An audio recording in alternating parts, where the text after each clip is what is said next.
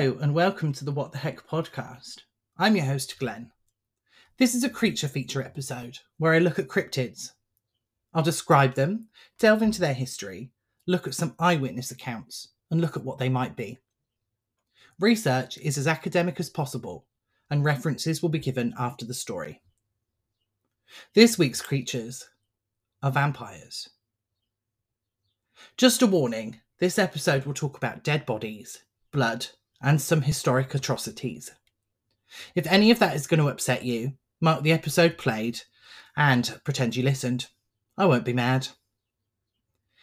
This episode is also likely to be very long. I finally delved into a big creature with a lot of lore. Hold on for this episode. It's going to be a wild ride.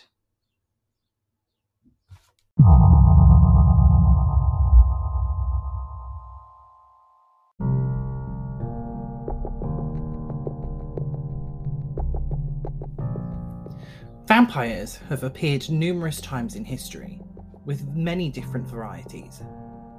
The most well-known of these vampires is probably Count Dracula, or maybe the Count from Sesame Street. Just by bringing up vampires, we all get a specific set of images in our heads. This is because the legend of the vampire is known to almost everyone. The first mention of vampires is difficult to pinpoint because, like zombies, which I covered in episode 2, they had a metamorphosis in recent times. It's possible that Sekhmet, an Egyptian goddess, was the first vampire. She was a warrior goddess and was associated with both plagues and healing. The legend says that Ra, the sun god, sent Sekhmet to Earth to punish humans for their disobedience. Sekhmet couldn't stop herself from drinking the blood of her enemies though, and Ra had to dye a lot of beer red to quench her thirst. The story ends with Sekhmet drinking the beer and sleeping for 3 days. The story of Lilith is accredited to also being one of the first vampire stories. In Jewish folklore, Lilith is sometimes referred to as Adam's first wife, and she was known as a monster in ancient Babylonia. Her name even derives from Lilitu, the Sumerian word for a female demon. It's said that the Lilitu would slip through windows to replace a spouse. Lilith herself is often seen as a monster, sometimes being used as the first vampire, sometimes being the first demon. However, the magazine Lilith is a Jewish-American production designed for feminists and has embraced Lilith as a misunderstood woman, vilified for daring to be herself. Once again, in Jewish folklore, there is a story of another first vampire. This time, we're looking at Judas Iscariot. This one is strange, since vampires had been referenced long before the events of Jesus' life. But this is still an intriguing story. In the New Testament, specifically the book of Matthew, Judas betrayed Jesus to the Romans for 30 pieces of silver. After the crucifixion, Judas attempted to repent, returning the silver to the priests and elders who had paid him. When that wasn't accepted, Judas threw the silver on the temple floor and left. Judas then proceeded to take his own life, hanging himself. According to the Book of Agula, written in 143 CE by a Catholic monk, God decided that Judas hadn't been punished enough, resurrecting him after he had taken his own life. God was furious and condemned Judas to walk the earth until the end of days. Judas would fear the sun, roam the earth in darkness, and be forced to feed on the blood of living humans for eternity. Very little of Judas was recorded after that, but there are rumours of a violent clan of vampires that live in Serbia, Bulgaria, and Romania that were all attributed to Judas. Another rumour exists of Lilith and Judas both taking their clans to Atlantis to live beneath the temple before the country sank into the ocean. Beyond the first vampire, legends of them appear all over history and all over the world. There are so many different types, it would be impossible to go over them all in one episode without it being hours long. With this in mind, I'm going to look specifically at the vampires that we see in pop culture, usually referred to as the European vampire. That's not to say that I won't ever cover the other types. I definitely will, because they're just as interesting. It's just simpler to look at one type at a time because of all the lore involved. It's possible that the idea of vampires appeared first in ancient Greece, but it could have appeared even earlier with a completely different set of powers. The ancient Greeks heard stories of creatures that attacked people in their sleep. These were known as the Vrykolakas and may have been influenced by Slavic folklore or even have influenced Slavic folklore. It was known to specifically target the flesh and liver of its victim in a similar method to the contemporary zombie.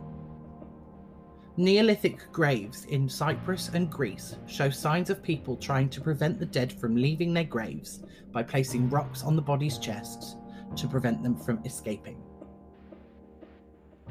After the ancient Greeks, the idea of vampires really took hold in Europe. The appearance of them seems to coincide with outbreaks of plagues, and it's believed that due to lack of medical knowledge, the stages of decomposition and transmission of disease were easily attributed to vampires. By the Middle Ages, which spanned from the 5th century to the 15th century approximately, vampires as we know them began to appear. The vampires could be found when people began getting very sick. This led to many bodies being dug up, only to be discovered to still look alive. Gums would recede, making it look like the teeth had grown longer, and hair and nails would have appeared to have grown. Sometimes people would actually be buried while still alive, and the evidence of them trying to escape a coffin would only be used against them as proof that they had become a vampire. These gruesome discoveries led to a similar prevention method as in ancient Greece. Wooden or metal stakes would be driven through the deceased's body before burial to prevent them from escaping to harm others, and sometimes bodies were beheaded or buried face down instead. In the 16th century, a plague struck Italy, causing bodies to be piled in mass graves. In 2006, when these graves had been discovered, it was noted that some of the skeletons had bricks wedged into their jaws. It's possible that the bricks fell into the jaws before the grave was filled, but it could also have been an act of prevention, stopping the accused vampire from coming out and terrorizing an already scared place.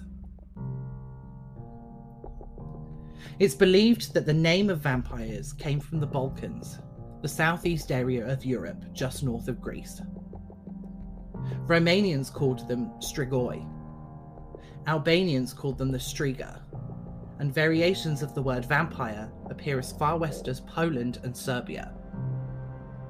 This region of Europe is where the modern legend of the vampire seems to get most of its information. It's time to look at that part of history. In the 18th century, Austria gained control of northern Serbia and the Romanian region of Oltenia after the Treaty of Passarevitz in 1718. Austrian officials soon noticed odd practices among the local population: vampire hunting. This was during the period of time that had been termed the 18th century vampire controversy. The officials witnessed the exhuming of bodies believed to be vampires and documented the practice of staking the body with a piece of hawthorn wood.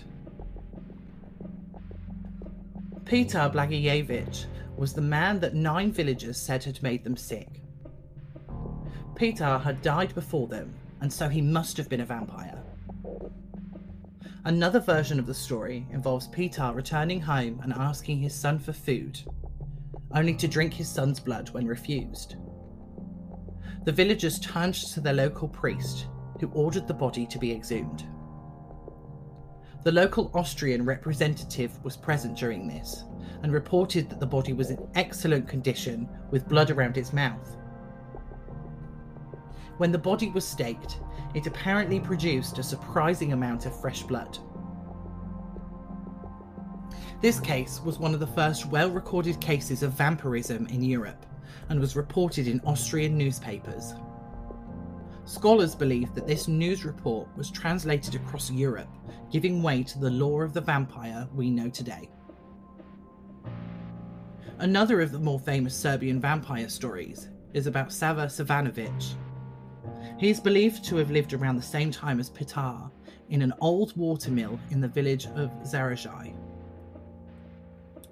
The legend is less well documented, but is the basis for an 1880 short story called After 90 Years, and a 1973 TV horror movie called Leptirica.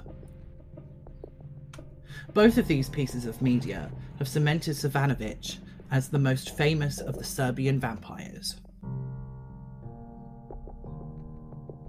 The sightings weren't limited to the 18th century. In 2005, The Guardian looked at a ritual that had been performed as recently as 2003, where the body of a man had been exhumed, staked, sprinkled with garlic, and had his ribcage opened with a pitchfork. The man's heart was taken out, burned, and the ashes were placed in a glass of water, which was drunk by the men who performed the ritual.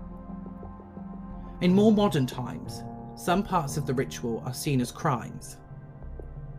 The hunting party was arrested, sentenced to 6 months in prison, and forced to pay damages to the family of the deceased. In the early 1800s, the vampire fear hit New England. At least 60 bodies were exhumed, desecrated, and reburied. The most famous of these cases is that of Mercy Brown from Exeter, Rhode Island. In 1892, her body, along with her mother's and sister's, were exhumed. All three had died within quick succession. Mercy's father, George, was terrified that he would lose his son to the same sickness that the woman had, and reluctantly agreed to have the bodies examined. Her mother and sister had been reduced to just skeletal remains, but Mercy's body was discovered to be on its side and was far less decomposed. The local physician explained that it was a normal level of decomposition since she'd only been dead 8 weeks, but nobody believed him. Mercy's heart was removed and burned. The ashes of the heart were then mixed into an elixir to help the sick. This was around the same time that the fear of vampires was becoming a bad argument, considering the advances in medical knowledge that had happened. Even the Pope had denounced vampirism as fiction in the late 1700s. But the fear never left people. Over the years between the denouncement and Mercy Brown, vampires had been given a makeover. They stopped being moving corpses and became regal and ethereal. In 1819, John Polidori wrote The Vampire, which would become lesser known than Frankenstein, another story from an infamous writing challenge that also involved Lord Byron. Joseph Sheridan Le Fanu released Carmilla in 1872, a serial novel about a female vampire. There was also Varney the Vampire, a popular Victorian serial, which gave rise to the vampire's kiss, the neck bite. In 1897, the most important piece of vampire lore surfaced. Bram Stoker's Dracula brought a lot of vampire lore together and created the image of the vampire that we know today. It's widely believed that Count Dracula was inspired by the very real Vlad Dracula, known today as Vlad the Impaler, because he was known to put the bodies of his enemies on giant stakes so that they would bleed to death. It's known that Stoker researched Transylvanian culture to write the book, and he consolidated a lot of the European superstitions into one, streamlined version of the vampire. It's also possible that Stoker got the idea to write about vampires after learning of the fate of Mercy Brown, but that idea has no evidence to back it up. With the appearance of film came another wave of vampire lore. In 1922, the silent film Nosferatu released. This saw the vampires return to a malformed creature, with Count Orlok being frightening and creepy. The film itself has received backlash over the years, with people believing that the image of Count Orlok is anti-Semitic. The vampire returned to the ethereal version when Bela Lugosi played Count Dracula in a film. In the 1980s, the vampire had yet another transformation. With film, the visuals of a vampire could be conveyed in more detail. Films like Fright Night and The Lost Boys gave vampires a human look unless they were acting upon their vampiric nature, when the face would morph and become more animalistic. In 1992, another version of Dracula would come out, starring Gary Oldman, Winona Ryder, Anthony Hopkins, and Keanu Reeves. This time, Dracula takes on multiple forms. He is a withered old man, a well-groomed count, and a man well-suited to Victorian London. This natural beauty was continued in the 1994 film adaptation of Interview with the Vampire. Lestat and Louis de Pointe du Lac are mysteriously beautiful, and Claudia, played by a young Kirsten Dunst, created even more lore. The vampires didn't age. In the late 90s, the trajectory changed. Buffy the Vampire Slayer, starring Sarah Michelle Gellar, took the legends from recent years and twisted them on their head. The vampire Angel had a soul, which was something that shouldn't have been possible, whilst the vampire Spike was able to fall in love with Buffy, leading to a conflict of his interest. Then, in 2005, the trajectory changed again. That year saw the release of Stephenie Meyer's Twilight. The lore in this franchise was cherry-picked from everything that had come before, rewriting some lore so it fit with the narrative. The vampires kept their natural beauty, inability to age, and their need for blood. Everything else seemed to have been removed, though. It took lore that had been recently created, like Underworld's war between werewolves and vampires, which didn't come from the original lore, and was something that had also been referenced in the Van Helsing film. As much as the Twilight Saga changed the lore in vampires, contemporary pieces like What We Do in the Shadows have integrated all forms of the lore and put them all in the same universe for hilarity to ensue. Before I move on to the eyewitness reports, I have a couple more things to talk about. The first one is a little fun fact.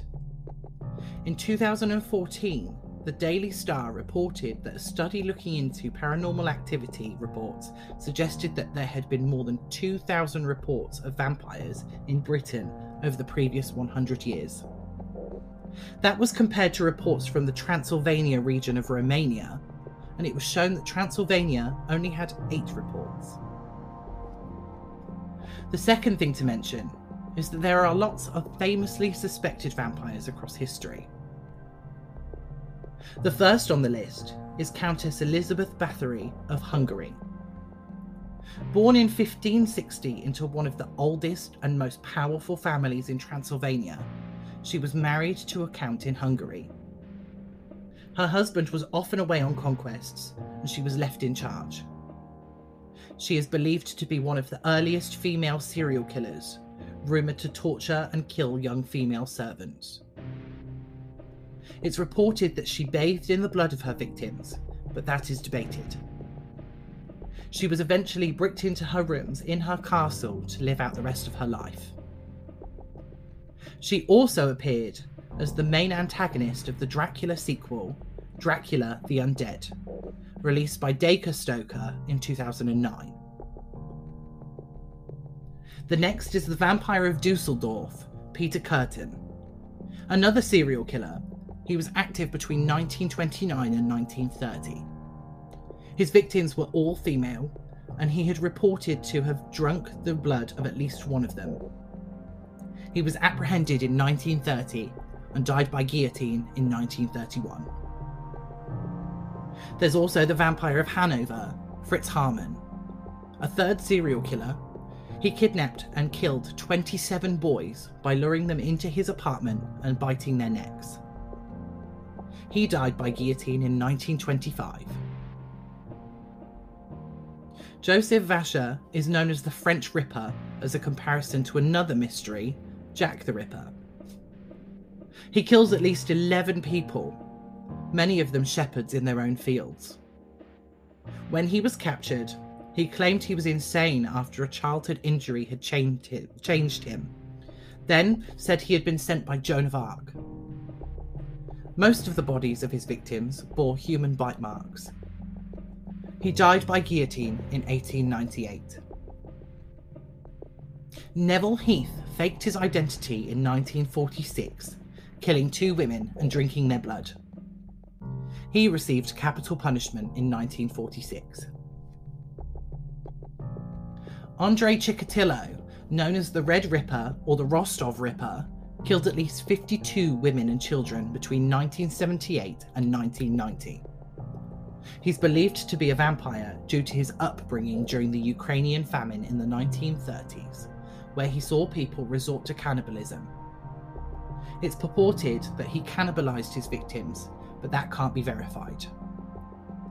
Chikatilo was executed after his capture. Vincenzo Vazzeni killed 2 people in Italy in 1870 so he could drink their blood. It's believed he may have had at least 10 victims. He was caught in 1873 and sentenced to life in prison. Richard Trenton Chase was known as the Vampire of Sacramento. He killed and drank the blood of 6 people between 1977 and 1978.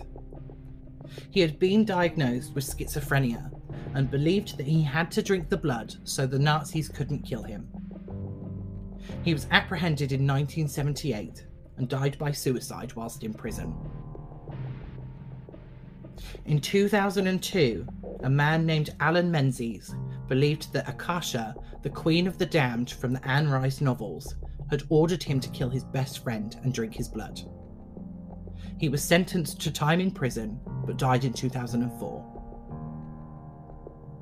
The vampire of Nitero, Marcelo Andrade, believed that he needed to drink blood to remain young. He killed at least 14 boys in Rio de Janeiro, Brazil, before he was captured in 1991. He was declared mentally ill and has been in psychiatric care since. With that, let's see if there are any eyewitness reports.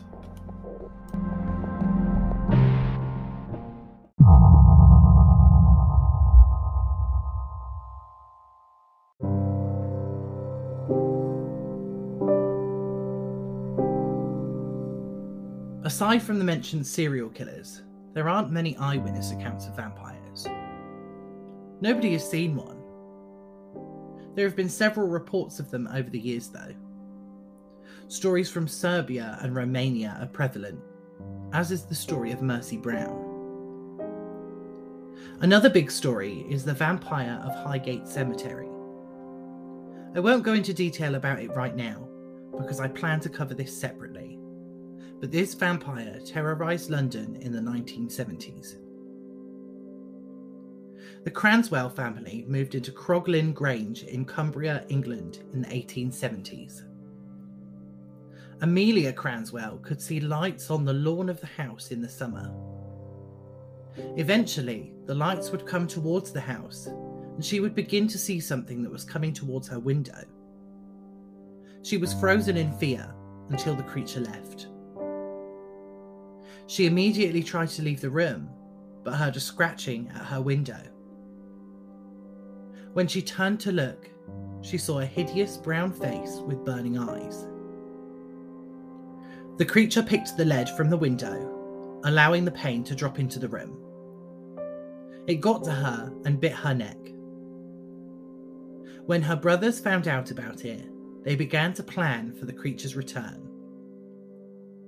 The next year, they were awoken by a scream from Amelia and rushed to her room. One of the brothers shot the creature and chased it from the house. The next day, they took a hunting party to investigate, finding a disturbed crypt with a withered corpse sporting a gunshot wound. They burned the corpse using a holly tree. Apparently, the stump is still in Croglin Church's graveyard. In Scotland, there are reports of the Hunter priest of Melrose Abbey. He's named that because he likes to hunt on horseback with a pack of hounds. He's said to have been a 12th century chaplain. He was said to be a sinner and paid the price for his sins upon death. He stalks the streets at night in search of blood, and his corpse was eventually burned. In Glasgow in 1954, rumours spread of a 7-foot-tall vampire with iron teeth. The rumour spread through school children, and it was said that the vampire had already kidnapped and murdered 2 boys.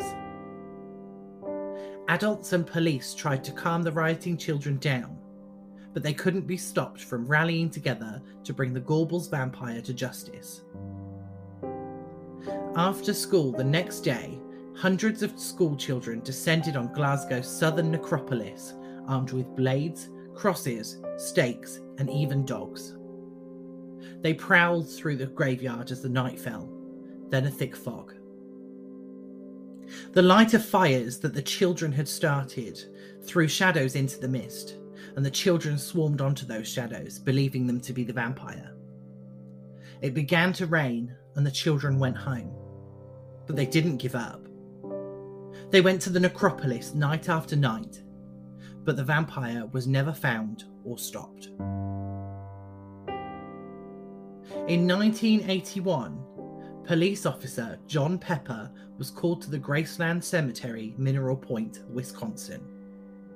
He was only supposed to go and put the minds of locals at ease, but he spotted what became known as the Mineral Point vampire. It fled, and Pepper gave chase, but the vampire jumped and cleared the 6-foot fence at the edge of the cemetery with ease. When investigating, the police force found footprints in the snow on the cemetery side of the fence, but nothing on the other side. The vampire resurfaced in 2004, and witnesses claimed they had seen a creepy-looking man attacking people in an apartment building by jumping at them from a tall tree. Police were called and spotted a man who not only fit the description of the complaint, but was recognised by police. Once again, the vampire fled and was chased by the police. This time, he flew over a 10-foot wall. Again, they discovered footprints on their side of the wall, but nothing on the other side. The vampire was then seen a third time in 2008, this time choosing to stalk his victims at Ludden Lake. A couple who were fishing heard the vampire before spotting it, then watched it climb up from under the jetty and run away. A man named Brandon Hines, who was nearby, threw his flashlight at the vampire, allowing the couple to escape while he fled to his car. When the police arrived, they found the fishing gear undisturbed on the jetty, but the flashlight had gone missing.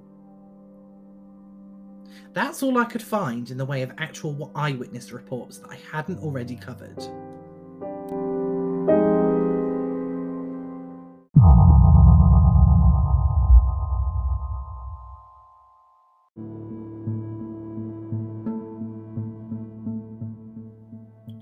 Vampire descriptions have changed over time, but are usually quite uniform.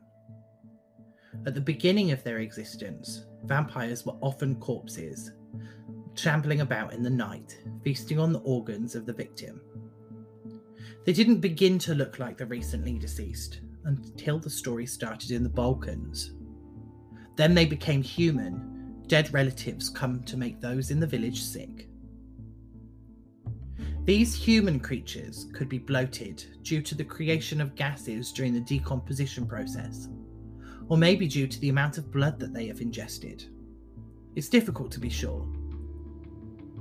It wasn't until much later on, with Polidori's novel, that the vampire became more than human.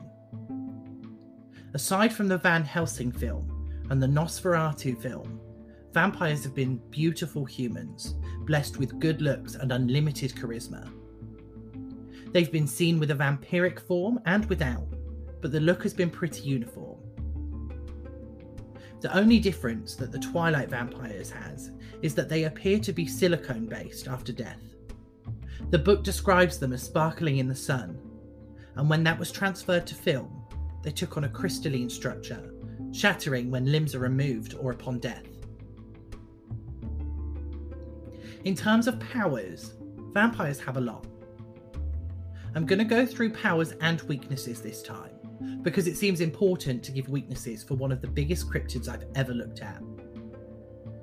There are 11 major powers that vampires have. These powers have been seen in multiple cases and would therefore be more likely to be an actual power. First, we have the ability to sire vampires. This is how vampires make more vampires. It's believed that it takes 3 bites to be effective, but also that to sire a new vampire, they must drink the blood of the vampire too. Vampires are able to transform into different animals for many reasons. The most commonly referenced is a bat, but they are known to turn into wolves, spiders, and insects too. They can turn into mist as well, allowing the vampire to make a clean escape or access places they wouldn't be able to otherwise. To go with this, they're also able to alter their size to fit into tight spaces. Another power they possess is superhuman strength.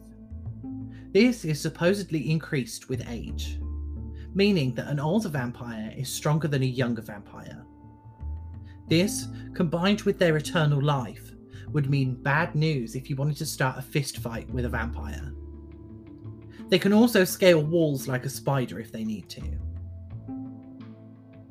The next 3 powers are related to control: elements, animals, and hypnotizing people.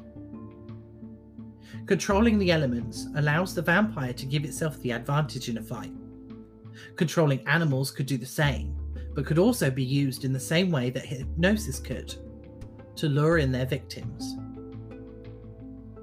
The final, and probably the most obvious power, is their ability to drain the life force of others. This can happen in more than one way. Blood is the norm, but there is a form of vampire known as the psychic vampire that steals energy through the emotions of the victim. But how do we tell if someone is a vampire? Well, there's a few ways to do that. Vampires are averse to sunlight, so if you never see them during the daytime, they could be. But that's a difficult one, because people can also work nights and then be awake at night because of that. Vampires are averse to silver as well. Keep something silver with you and see how they react.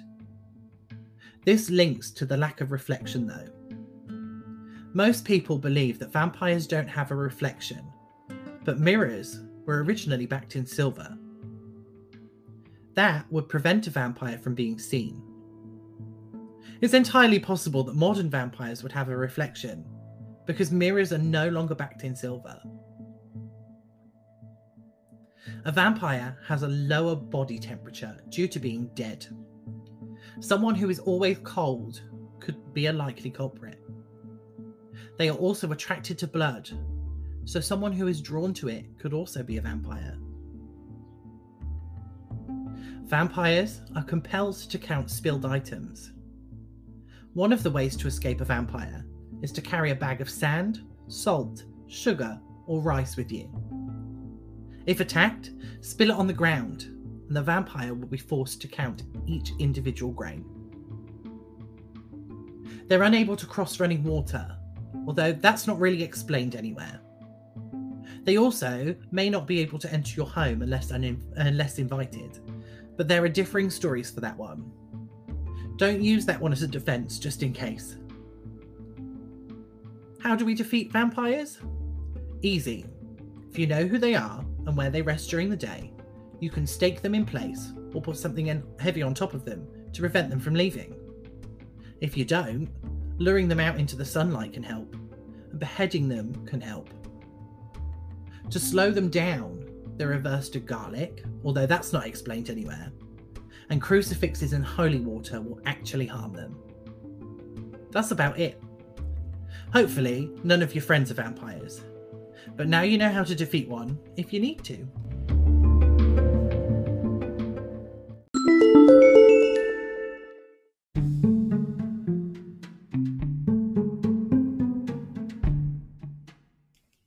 Okay, now we're almost done. What are vampires in real life? Obviously, there's some theories.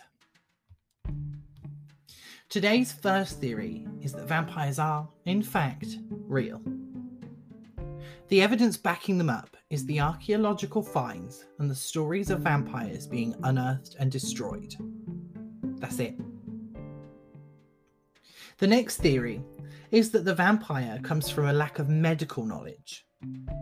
Instances of plagues and deadly diseases like tuberculosis, previously known as consumption, are usually recorded around the same time as vampire sightings. The theory suggests that because people didn't know how diseases were transmitted, they blamed it on one of the recently deceased. A lack of knowledge of decomposition bolstered that belief. Disease could decimate a small village through transmission, but such quick destruction must have had a supernatural reason. Still talking about disease, there are other options there. Rabies is often cited as a theory of vampirism. It's carried by bats, transferred by biting, can compel victims to bite others, can alter sleeping patterns, and produce hypersexual behaviour and an aversion to water, as well as causing hypersensitivity, which explains the aversion to sunlight and garlic. However, rabies also makes people aggressive, so it would be easy to tell if someone was suffering from it. One theory suggests that people buried prematurely are vampires. Comas, catalepsy, and other illnesses could cause patients to become unresponsive for days, weeks, or even months, and lack of medical knowledge would make it almost impossible to tell the difference between one of these illnesses and death. The final disease to talk about today is porphyria. This is a blood disorder that can cause sunlight sensitivity to the point that skin blisters on exposure. There are many types, and some can cause increased or decreased pigmentation of the skin and can also increase hair growth. It can even be bad enough that it causes severe abdominal pain, an increased heart rate and blood pressure, and even passing brown or red urine. Whether you believe in vampires or not, they have been known to exist in reality. Just be careful when you're out and about at night. You never know who might want your blood.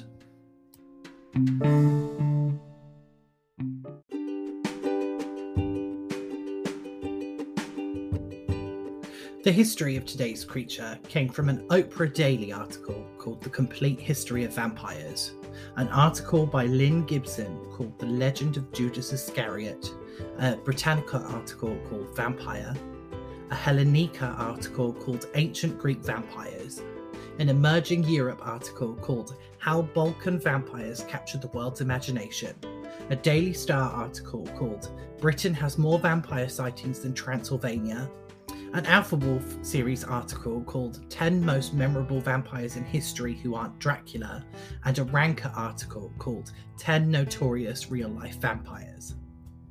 The eyewitness reports came from a Serpent's Pen article called The Vampire of Crogling Grange, a Travel Through History article called The Legend of the Hunter Priest Vampire of Melrose Abbey, a Folklore Scotland article called The Gorbals Vampire, and a second Ranker article called The Strange Case of the Vampire of Mineral Point, Wisconsin. The description and powers from today came from a How Stuff Works article called How Vampire Works, and a Vampire's Wife article called The 12 Powers of a Vampire. The theories from today came from the How Stuff Works article, an iNews article called Are Vampires Real?, a history article called Vampire History, and a Nord article about Porphyria. References for the episode will be posted on social media for you to have a look at. Speaking of social media, links to those and other ways to listen are in the episode description under my Linktree. You can currently find me on Facebook and Instagram. Patreon is getting an upload of one of the transcripts each week as part of the £3 tier. The link to the Patreon is also on the Linktree, and, as before, you're welcome to pledge more than £3 a month, and I'll find something extra special for the people that do. I do have an email set up on the Linktree, but it doesn't open up a new email, so that's in the description of the episode too. Send me your spooky stories, unexplained events, and anything else you want me to read out. Or, if you have any corrections or issues with things that I've said, let me know and I'll address them as soon as I see the email. The next episode will be out on Wednesday, and next week's creature feature will be released on June 11th, so hold on until then.